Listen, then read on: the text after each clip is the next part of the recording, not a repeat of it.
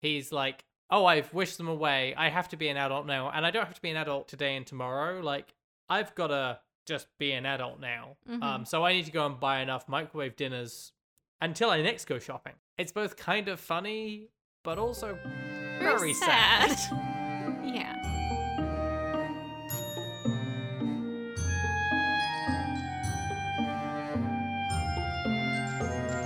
Hello, and welcome to Unramblings, a podcast about stories and storytelling. I'm Fafix. And I'm Charlene. And this week we're doing our second seasonal episode of the season, and we're going to be talking about Home Alone. We just did a pre-ramble discussing holiday movies and the Santa Claus a little bit. So if you're a Patreon supporter, you can go and check that out there. Or if you're not, you can become a Patreon supporter, and that would be awesome. And then you can join in with our Discord conversations and chime in as people will be doing today. So we're obviously going to be spoiling all of Home Alone. I mean, spoiler warnings on this one seem a little gratuitous. I mean, there's not a huge amount of plot, and I feel like most people have seen this film at this point. But we will be spoiling it. If we have any other spoiler or content warnings, we will be throwing those in right here with us from the future. Hello! We have no spoiler warnings this time. Huzzah! And no content warnings. Yay! We made a happy episode. Well, a not content warning episode. Back to the past. Welcome back. So that brings us to the plot summary. As I say, this is a fairly simple plot. The McAllisters are about to go off to France for vacation. Their son, Kevin, who is 8, is being bullied by the family and thus being kind of a brat in response. Big fight happens. He gets shut in the attic. They leave without him in the morning, and hijinks ensue while they're away and then trying to get back. 2 burglars attempt to rob their house, not burglarize. And Kevin defiantly fights them off and tricks them into getting trapped in a different house and calls the police. And then his family turn up. That's it. That's the whole movie, give or take. Yeah, pretty much. I mean, there's some nuance in there, but that's what the rest of the episode's for. Yes. So we talked in the pre-ramble a little bit about what makes a holiday movie, and there's a lot of different things, but there's a lot of tropes that you see across them. And one of the ones that comes up a lot is this sort of holiday wish, whether it be something simple like wishing for snow or whatnot. And you wake up the next morning and, oh my god, there's snow outside. And it's just a fun storytelling device that this is sort of an inversion of the innocence of that wish. And it's something that I had sort of like watching the movie a lot as a child, and then thinking back to it, I remembered all of the like stuff with Marley and him defending the house from the burglars, and then everything else I completely forgot. It just went over my head as a child. Marley? Is that the neighbor? Old guy. The neighbor? Yeah. Yeah, so I'm in a weird position where, like, I'm sure I did see Home Alone at some point when I was a kid, but I really don't remember it, like, pretty much at all. Like, the vague memories I have of it from before watching this might as well just be from having, like, seen it referenced and stuff. So it was kind of like watching it the first time because I had no idea what was going to happen, or, I had just very, very little memory of it. So for me, like, that stuff is a lot more clear. It's not as surprising, except in that it's something I haven't seen. Does that make sense? Yeah. So it certainly hadn't really dawned on me as a child that, like, Kevin thinks he has just wished his family away. Yeah. He doesn't. It's sad, actually. Right. He doesn't really put together, like, you sort of expect him, and maybe that's unfair of an 8-year-old, to wake up the next morning and find the house empty and be like, oh my god, those fuckers went to France without me, and I'm just here by myself. He goes, oh, I made that wish last night that they'd all just go away, and now they're gone, and that's it. Mm-hmm. And I mean, that is set up for him by his mom, because in that fight, she's like, you'd be sad if we were gone, and he's like, no, I wouldn't, and she's like, well, then say that again, like, you wish that we were all gone, and maybe it will happen, and he does. So it's set up very much like the Freaky Friday or like various other things of that time where there's some sort of like weird magic thing that happens to a child that based on a thing that they said when they didn't mean it. Yeah, there's some of those weird slight voiceover moments as well that are like supposed to imply mysticism. Like the film almost sets it up for it to be magic, except that they're also showing you behind the curtain. Yeah, they're showing you how like the power went out and everyone overslept, and yeah, Kevin just didn't get woken up, and like the neighbor kid was there when the head count was happening, and so it was wrong. They thought they had enough kids, whatever. But so you get it. And also I appreciate that that's there because it does make the family seem less shitty. Like, it's not that they forgot him, it's that they thought they had him.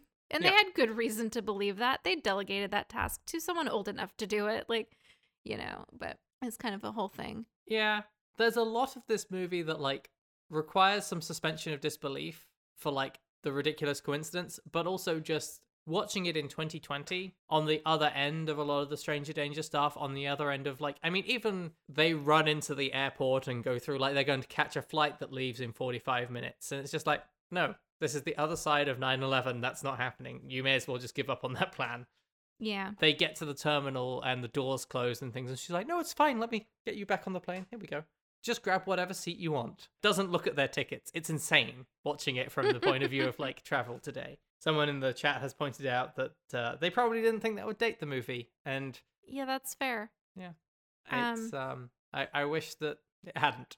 Yeah. But yeah, so they show you, the audience, that stuff, but they also show you that that isn't stuff that Kevin is aware of. And so, like, from his perspective, they've just disappeared and it's his fault. And, like, at first that makes him feel powerful and like he's got the house to himself. But then it slowly dawns on him over time that, oh no, that means that I have to do the laundry and the shopping and the defending of the house against burglars and everything, and I have to face my fear of the boiler in the basement. And he does all of this stuff admirably with a lot more competence than anyone in his family would have expected. Which is a little bit strange because like at the start he has a bit of a disconnect from the trip. Someone is like, have you packed your bag? He's like, oh my god, I've got to pack a bag. He hasn't thought this part through and then doesn't know how to pack a bag. It doesn't surprise me though, because it's set up pretty clearly by all the other interactions with his family that they don't think he can do anything, and so they don't let him do anything. And so he's never had a chance to know if he's competent at anything. And this is the thing that happens with kids a lot when you don't want to risk them screwing up. And so it makes sense to me that he knows a lot more than he thinks he knows. He knows a lot more than his family think that he knows. And he does know how to do things. Like when I was 8, I did laundry.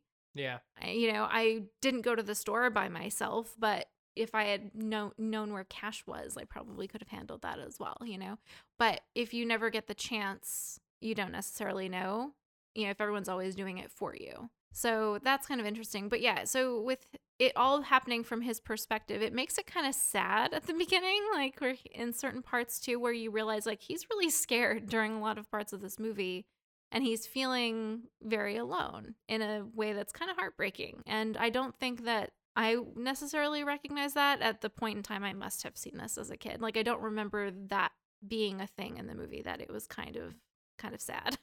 Yeah, there's so much of it that is like covered over with farce and silliness. Like the fact that his initial reaction to being alone is to go woohoo and to jump on the bed and eat popcorn and eat a crazy sundae and watch the movie he's not supposed to. His immediate reaction to them being gone is glad. Like he sits there and thinks back over those images of them saying really horrible things to him. Yeah. And he's like, yeah, that's great. Perfect. But you pointed out that like there's the scene where the pizza delivery guy is dropping off the pizza and he's playing the movie to make it seem like there's something crazy going on inside and to scare the guy away. And you're pointing out that like in that scene, both parties are terrified. Yeah. Kevin is terrified because he's home alone and he doesn't want anyone to think he's home alone because then he's vulnerable as a child alone. And again, in the period of stranger danger, we know he's been taught not to tell strangers where he lives and things, because he says that at the checkout. And so that's very clear that he is scared. And then the pizza delivery kid now thinks that there's someone in this house who's going to shoot him if he doesn't get out of there, and also doesn't tip him appropriately and things, which you feel bad for both of them. You feel bad for Kevin being scared and home alone in the house. You feel bad for the pizza delivery guy who's getting stiffed on his tip because 8-year-olds don't really understand tipping, and now has also been terrified by this movie, this facade of Kevin's. And it just sucks, and I want to give both of them a hug. But I think the fact that it is all from his perspective is carried out really well throughout, like obviously except for the cutaways to what his mom is doing to try anything to get home even like the tiniest bit faster. But any part that's from Kevin's perspective is from his perspective, including when they get home at the end and he's able to recognize that his family were worried about him and missed him and aren't just jerks who think he's incompetent and in their way. Yeah, I think There's a lot of things that work together. One of them is so much of those early scenes and those ending scenes are shot from like a low angle. So Mm-hmm. you're looking up, even at Buzz Mm-hmm. is taller than Kevin, so you look up at him and it's this imposing figure. Mm-hmm. And then when that's being done with kindness at the end, it's a big departure from how unpleasant those first scenes are. Like, I hadn't remembered those scenes, and like, I did find some of that hard to watch because everyone is just such a terrible person in those early scenes. Yeah, but I think that's like looking back at it and with the way some of the other stuff is shot around Kevin that really does show you like it's from this 8-year-old perspective where the world is huge and scary. Like the boiler in particular is what highlights this for me, is that there's this lens of his child perspective that's kind of putting a wash on everything, including his interactions with his family. And so everything has like this extra cruel valence and this extra dismissive quality that his cousins and his brother and his sister and his parents are all frustrated and angry, and it feels very targeted to him. And some of it is he's the safest target when people are grumpy and irritated because he's 8 and what is he going to do? And that's not cool. I'm not saying it is. But it means that like if someone is like offhandedly irritated at him because he's little and is a safe target to do that, like he's not necessarily seeing the bigger picture that the audience can see of this is a crazy situation. Everyone is stretched at their limit, and anything that Kevin is doing is an interruption and is seen as like another thing that's added on top of an already overextended family. Yeah. And that keeps on going with some of the stuff of just how the conclusions that Kevin draws are shown. Mm-hmm. And it's interesting because in some ways, I think some ways it rings true, in some ways I'm a little incredulous of it.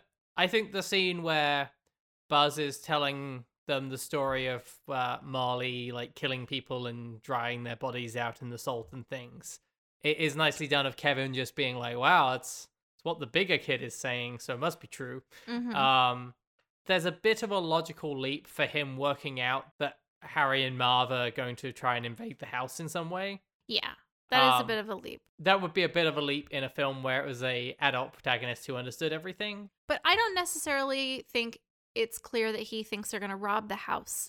We talked about this because I was like, that's a leap. But with the stranger danger thing and the fact that they follow him down the street in the van, as you pointed out, like, I think that he may not necessarily understand the full nuance of that they're trying to rob the whole street, but he knows that they're bad news. Yeah. But there's just some like really charming little bits of seeing how he views the world, the little connections that he puts together. And I think the one that really hammered it home for me was he gets to the point where he is sad that his family is not there. He's scared because people are going to try and invade the house, and his reaction is, okay, I need to try and get them back. Well, I made a wish to get rid of them. How can I fix this? What higher power is there? Ah, Santa. And he goes and talks to Santa. And then on the way home, he thinks to check in at the church. Like, his brain definitely goes, okay, who can fix things? First off, Santa. Second, I don't know, maybe God? It's worth a shot. It's like, yeah, he definitely changes his wish list to just be his family for Christmas, and then decides maybe praying will help. I think one of the most adorable parts of that too is that he sleeps in his parents' bed. And that's a very like child comfort thing. I mean, that bed is also awesome. So. Yes, but it is also like a thing of like, you know, it's a place that kids do go when they're scared, and it makes them feel safe, and it makes him feel closer to them because there's the family picture there that he also like holds and kisses and tries to talk to a few times in the movie, which is part of what makes it so sad. But it also, in our chat, Drew is saying, yes, it is a place that kids go when they're upset for comfort. I think he might have been saying it's an awesome bed. Oh, it is an awesome bed. I don't know which one he's talking about. Drew, which of us is right? Both. Oh, okay. Well, fair enough. Both. And as a parent, he would know. It is also where he, like, when he runs to hide after when the police knock on the door, like, he hides under the bed as well. So it's like that added level of. Yeah. But those things, like, it's very genuine to, like, a childish experience in a lot of ways. At least from what I can see outside of it as an adult, which is admittedly through my adultish lens. But yeah, I think that you're right. And that's like another one of the many things that are done to really emphasize that this is from his point of view and to really seat you very firmly in that 8-year-old perspective. Yeah. I think the other big thing that's like you can't really ignore for this is it is a story of a kid being scared and in a scary situation. And you do get the reminder of that by his parents and like to less of a degree maybe just because the police don't take it terribly seriously and like there's not much in the way of other avenues there, but she's like, I'm a terrible parent, oh my god, my 8-year-old child is alone. It all works out very well at the end, but there is, for all of the Kevin stuff, so much slapstick and sort of cartoonish nature to it. Yeah, they're drawing very heavily on those cartoon tropes, which is a very serious influence, like you can spot a mile away. It's interesting because Marley is presented as this terrifying figure. And I remember as a child, Marley was scary. When he has the moment in the church where he's nice, that was a big thing for me as a kid. This is something I remember. But the burglars are always shown as kind of a joke. Right up until the end. The other part of this that I remember being like, to me was Joe Pesci's character like threatening to bite off his fingers. That was my reaction as a child. Maybe more so, I don't remember. But like that is one of the parts of the film that did stick in my mind. Also, the furnace was scary. But mostly they're a threat, but they're not a real threat. He's gonna one-up them. And it's never really doubted. He tricks them so much from the beginning. There's not necessarily a sense of real danger. Which I think is helped from like Kevin's just bravado and like, are you going to come and get me? Sort of like taunting of them. But some of the ridiculousness of the scenes that do lead up to the end really do drive that home.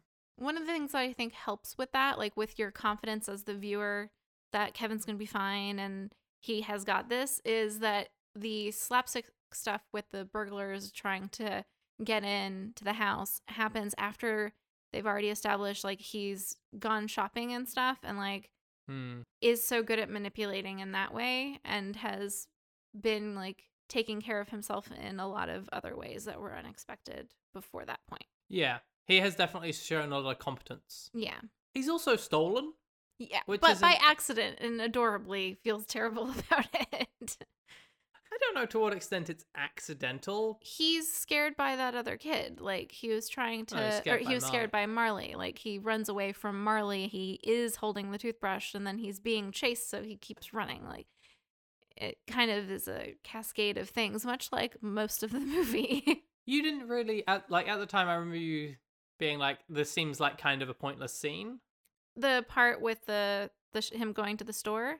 Yeah, and it did seem pointless at the time, but I think that might be the function of it, is to show that he is more competent than you think he is, so that it's less of a surprise when he sets up all the traps later. I think that's also an important component of it as well, is that you see him set up all of those traps, which is a part that you really appreciated being in the movie.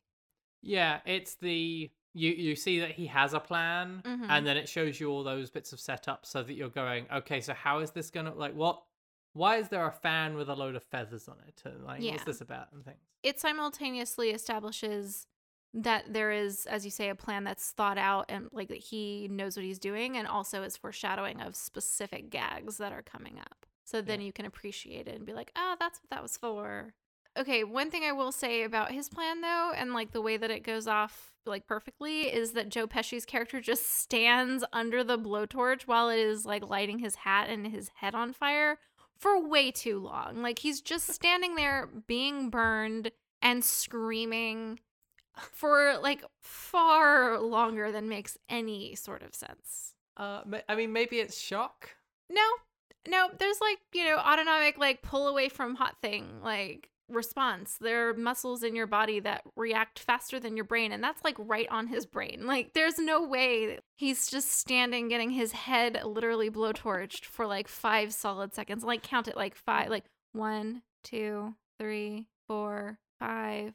Like imagine just Joe Pesci screaming with his head on fire that entire time, like motionless. Like it doesn't make any sense. I mean, that might actually be Joe Pesci's brand. Yeah. Or one of Joe Pesci's 2 brands. He's a very strange actor. Point being, that shook my suspension of disbelief. It was like, no. There's definitely a point in there where they should stop. Mm-hmm. Like, Oh, yeah, that too. I know that, like, particularly Joe Pesci's character is like, no, fuck this kid. We're gonna win. But, I mean, if you're Marv and you've gone through the basement and then you're like, okay, I'm gonna go the other way, that's the point where it's like, no, you're already having to leave the building, go and get in the van, drive away, leave your friend to whatever it is he's doing. It's not in your best interest.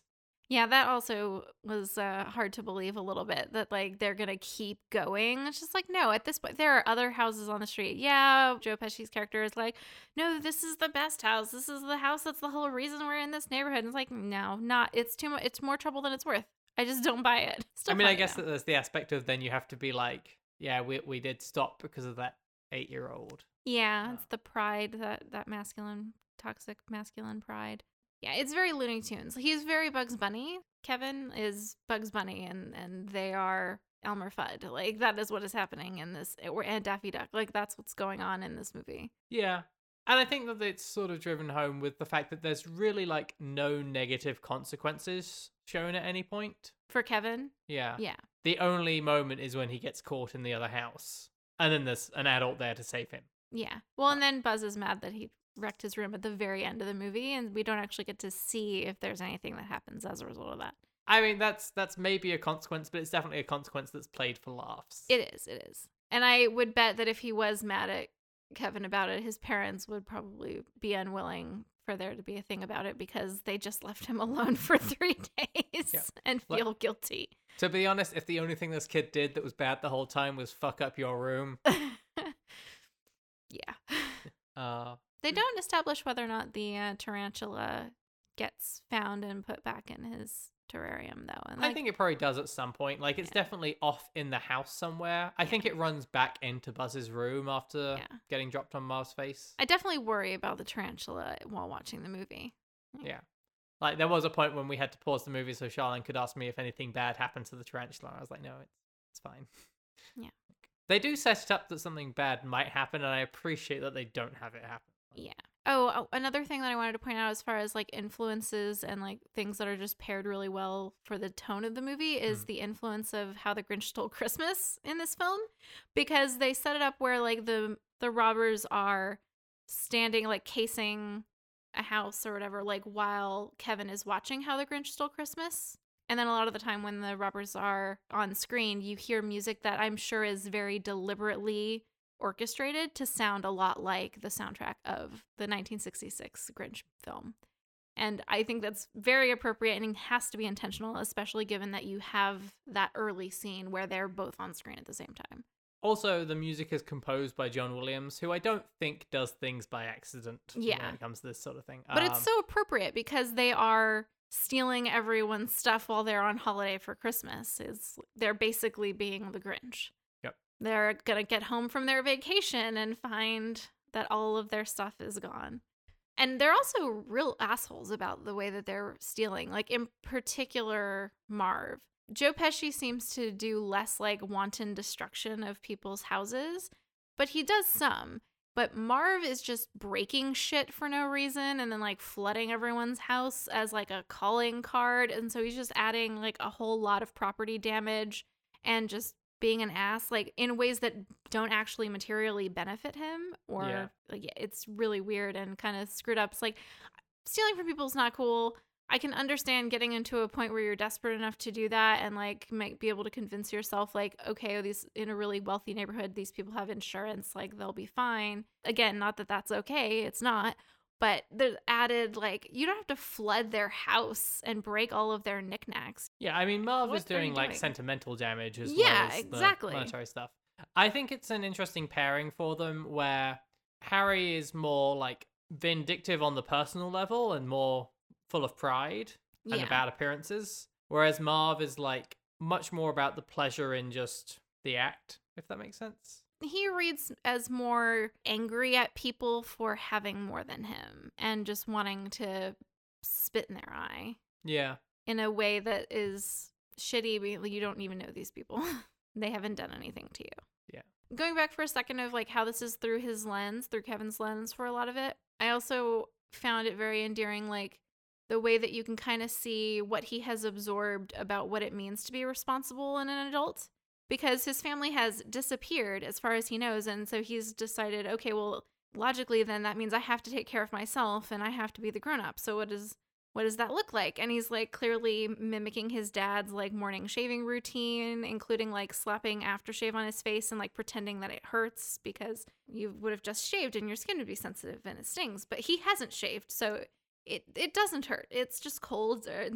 There's no reason for him to be going like, he's decided being an adult means scrubbing all of your crevices, including your belly button, which you never do, or he never does. Those kinds of things, buying laundry detergent. It's adorable because it's like the sort of hodgepodge of things that kids do kind of pick up on, and like it doesn't all make sense, and some of it is the sort of stuff you wouldn't even think that they would notice. Yeah, but he does. It's very cute. It's the scene at the checkout as well, where he's having the conversation with the woman there, and he's like reading the magazine and like being like, "Oh, I have a coupon for that." And yeah, how are these microwave dinners? Are they any good? It's a through line in the movie that you are seeing this like child perception of adult life in a very cute way. Yeah. It's another thing that I hadn't really picked up on when I was watching it as a child, was the permanence that he assumes it is. Yeah. Like, he doesn't think his parents have disappeared and will be back next week. He's like, oh, I've wished them away. I have to be an adult now. And I don't have to be an adult today and tomorrow. Like, I've got to just be an adult now. So I need to go and buy enough microwave dinners until I next go shopping. It's both kind of funny, but also very sad. Yeah, it is. It's like, well, what happens when you run out of the cash that you knew where to find in the house? Yeah. And you start running into some problems there. There are a few points at which also, as somebody who used to work for Child Protective Services and like worked with kids and things, like where there are adults who encounter Kevin and really should have called the police or called Child Protective Services or something, like the checkout person, although he does fool her into thinking his mom is in the car. But that's not cool. Like, you don't send your kid to the grocery store by themselves and sit in the car when they're 8. It was 1990. It was different. I don't even think that was cool in 1990. Like, I don't think that was appropriate at that point either. The neighbor, Marley, who sees him like a couple of times. Yeah, I mean, he does seem to be watching him after that. And, he is clearly like, you seem to be out by yourself, and I think something is wrong. I'm just going to keep an eye on you. And he's clearly watching to be like, that kid just ran across the street and was pursued by 2 men. I'm going to go over there with my snow shovel. Yeah, like he does seem to be looking out for him, but he's looking out for him in this like very quiet background way instead of like asking Kevin like, hey, where are your parents? We're calling any authority figure to like make sure he isn't alone. Yeah, I know. It's kind of a problem. It's interesting just from perspective of like the way the police and those services are presented as just being kind of useless. Yeah, it also bothered me that police officer just just left after Kevin didn't answer the door. You've been told this 8-year-old is home alone at the height of like stranger danger, like, and you expected him to answer the door. That's not how that works. Yeah. You should expect him to hide and maybe not answer the door. Yeah. The woman at the checkout does at least go through all the questions to be like, can I? And it's just like, no, he has an answer for everything. Yeah. Like, he's clearly thought it through. The Santa and the elf, like, should definitely do something. Especially when Kevin is like, I want my family back. Yeah. Yeah, because that's a tip-off that they're gone. So this kid has been abandoned, maybe? Like, there are some follow-up questions that need to be asked, and then some authority figures that need to be roped in. I mean, they're definitely drawn as people who, like, have got other things they're worrying about. But no, they should really have followed up on that a bit. Yeah. So I think that's the main things that we want to talk about. But I think the big question is fairly simple here, which is, what is this movie about? I mean, certainly, we look at my child's brain of it as like, it's not about a slapstick romp through a house. That's part of it. But what is the actual messaging and meaning of the movie? I think it's centered on that you should appreciate your family even if you don't always get along. I think that comes up in a lot of different places, not just in Kevin's family, but also with Marley's family. And so that is what tells me that that's, I think, the main focus of it. Yeah, I think that closing on Marley reuniting with his family and that sort of being the sort of central crux of the film with the meeting in the church definitely means that that's a very large part of it. And there's a lot of Kevin like regretting the things that he said, and there's Mm-hmm. not a lot of the mother like regretting the things that she said. Like I feel there's room for a scene where she's like, "Oh my god, I've left my child alone, and the last thing I said to him was kind of shitty." Yeah. But maybe that's just sort of an unspoken thing. I don't think that in the 90s there was as much expectation for parents to have that kind of accountability to their kids. Interesting. I think there's this greater sense of like infallibility or authority of parents, or maybe that's just my perspective from the way that I was raised. Well, I have no thoughts about parenting in 1990 because I wasn't alive. So, Yeah. but yeah, I mean that whole like, I didn't mean the things that I said. Mm-hmm. I've had the time away from all of my family, and like even Buzz can come back. And if you've got time, then I guess Frank can come back too. I mean, he's kind of an ass. Mm-hmm. But I mean, there's also I think a parallel thing about facing your fears, which could be framed as like having to grow up and not be a child anymore. Mm-hmm. And I appreciate that the message doesn't at any point seem to be that Kevin needs to grow the fuck up or something.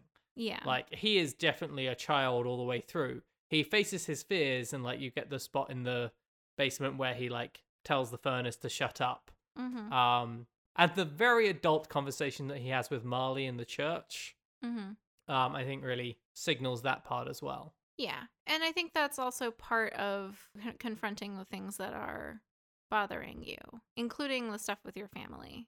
It kind of does integrate them a little bit because Marley is afraid of the rejection of trying to reach back out to his family. But as Kevin points out, like, you're just agonizing about it now. Like, at least you'll know if you do try and talk to him. And the thing that I kept wanting to be said in that scene is, well, he's not talking to you now. So, like, nothing really changes. I mean, it does hurt. You know, it's the rejection, but you're not having that connection now, and you never will unless you give it a chance. Another part of that, like, reunion with his family at the end, though, is that at first he thinks his mom's the only one who's come back. At first, he's disappointed and he's upset. Not because he's not happy to see his mom, but because he's concerned and concluded that she was the only one who was able to come back, and he's never going to see the rest of his family again. And then he kind of rallies and is happy to see her. And so, like, the way it reads to me is that he is momentarily upset, and then he, I guess, like, decides to do like the adult thing and appreciate what he has, which is his mom, which is more than he had before. His mom doesn't say anything that disabuses him of that conclusion, because he asks where the others are, and she says, oh, they couldn't make it. They really wanted to, but they couldn't come. So we know as the audience that she means they couldn't get the same flight she got to come back earlier, but he doesn't know that. He thinks she's talking about whatever magic plane that they were transported to with his wish, and Santa only had enough power to bring mom back. And they all wanted to go, but they decided that she should go or something, you know? And so you have that, it's that same him deciding, well, I have to be the grown up, or I have to like live with this. I have to learn to move forward with what I have, and that's at least better than nobody is mom. Yeah. This is like the last really sad moment to me. It's like he's just decided he just has to come to terms with never seeing his dad or his siblings or his extended family ever again. It is odd how bleak the movie can read if you're looking at it from a certain angle.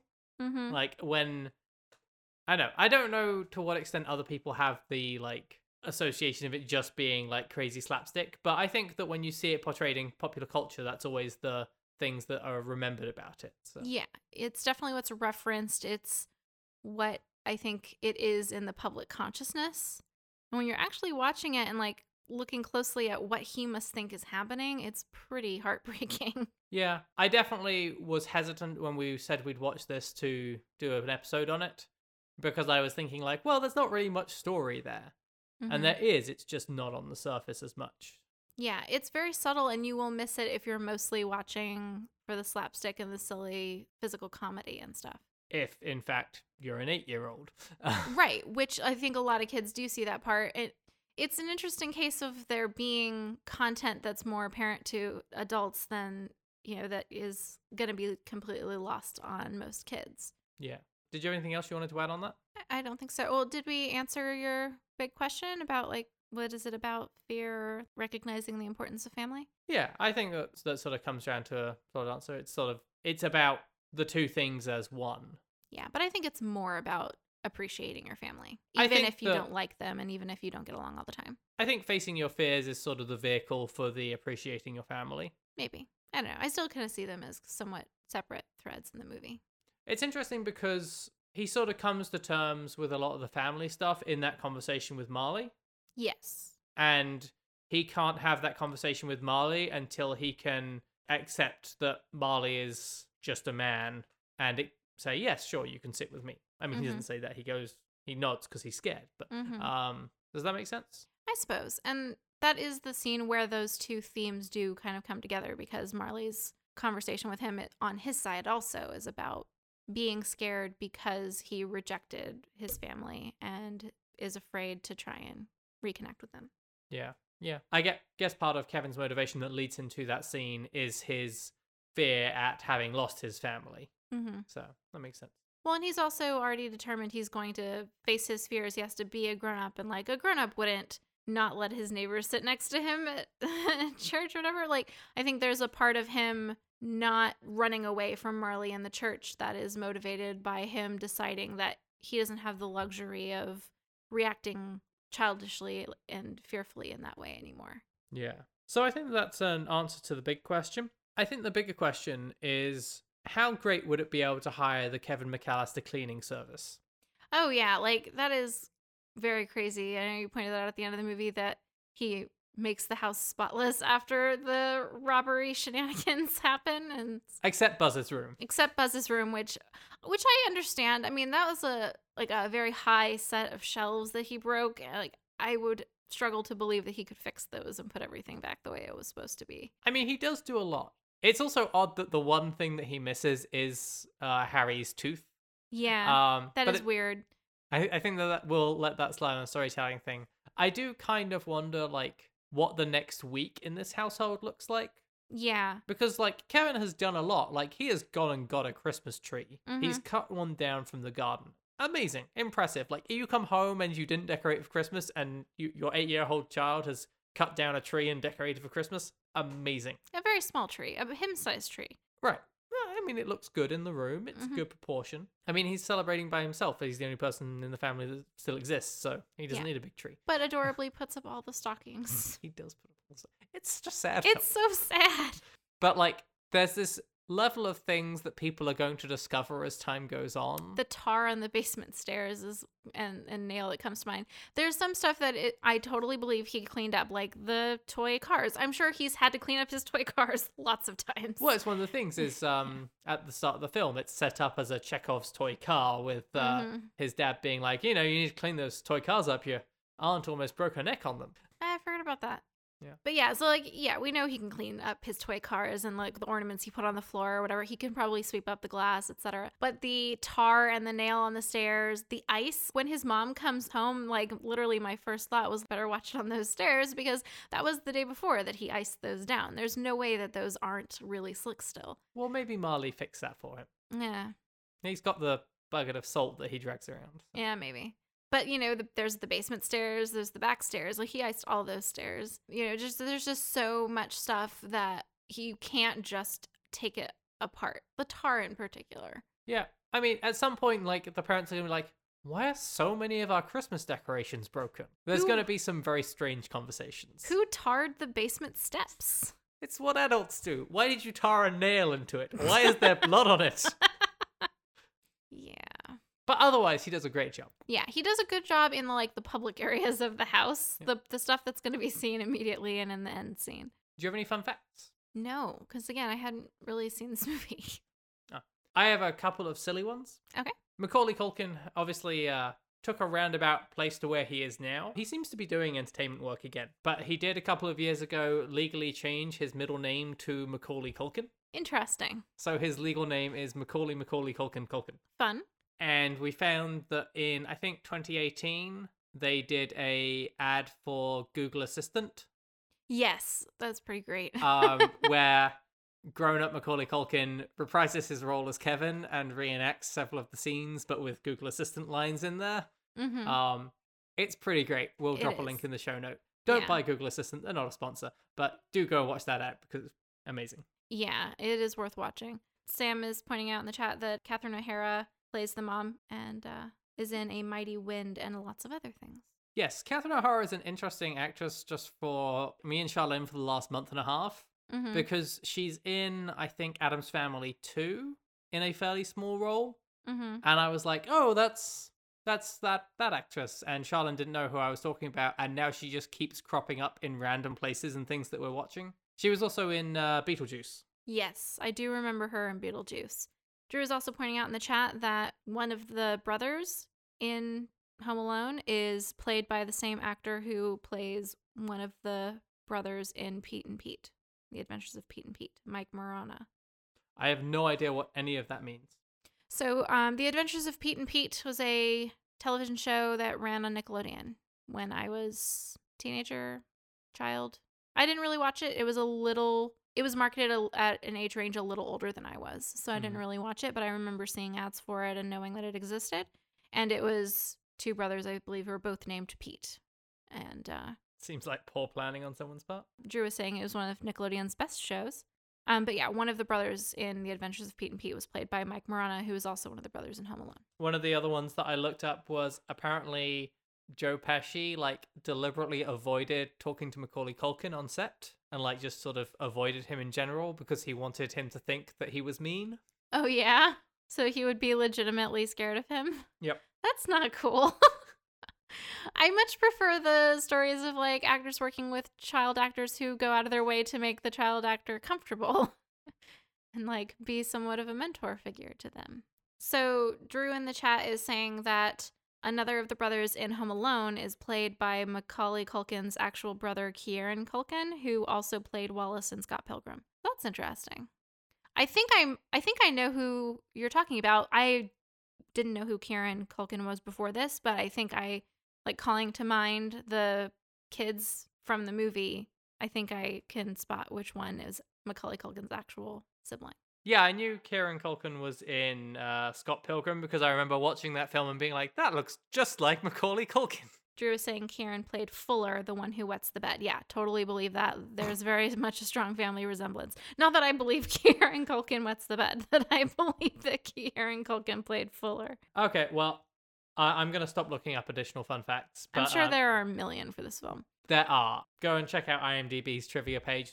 It's a whole treasure trove of things. But because you mentioned about adults working with kids in movies and nice things, apparently in 2014, Catherine O'Hara revealed that Macaulay Culkin still calls her mum. That's adorable and also a little weird. There is obviously 2 sequels to this movie. I have seen the second one at some point. I'm aware that there is a trash cameo in there and that the plot for it is very strange. There is a third one which has an entirely different cast and involves 4 international spies trying to steal a kid's toy remote control car. I've not watched it. If you have watched it, tell me how bad it is. Yeah, that sounds like it wanted to be part of a totally different franchise, but was just banking on the Home Alone name. Yeah. I suspect it's we want to make Home Alone again, but no one is interested. Yeah.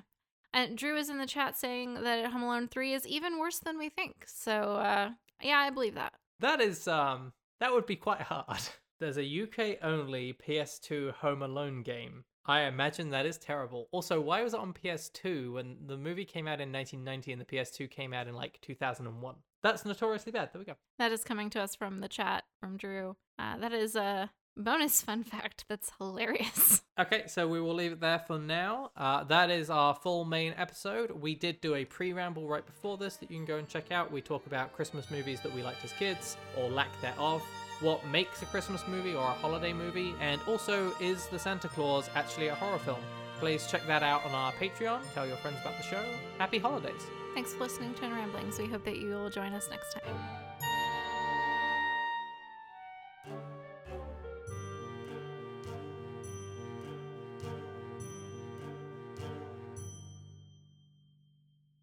So I think that's a good question. I think that's a good question to the big answer. But the bigger answer, no.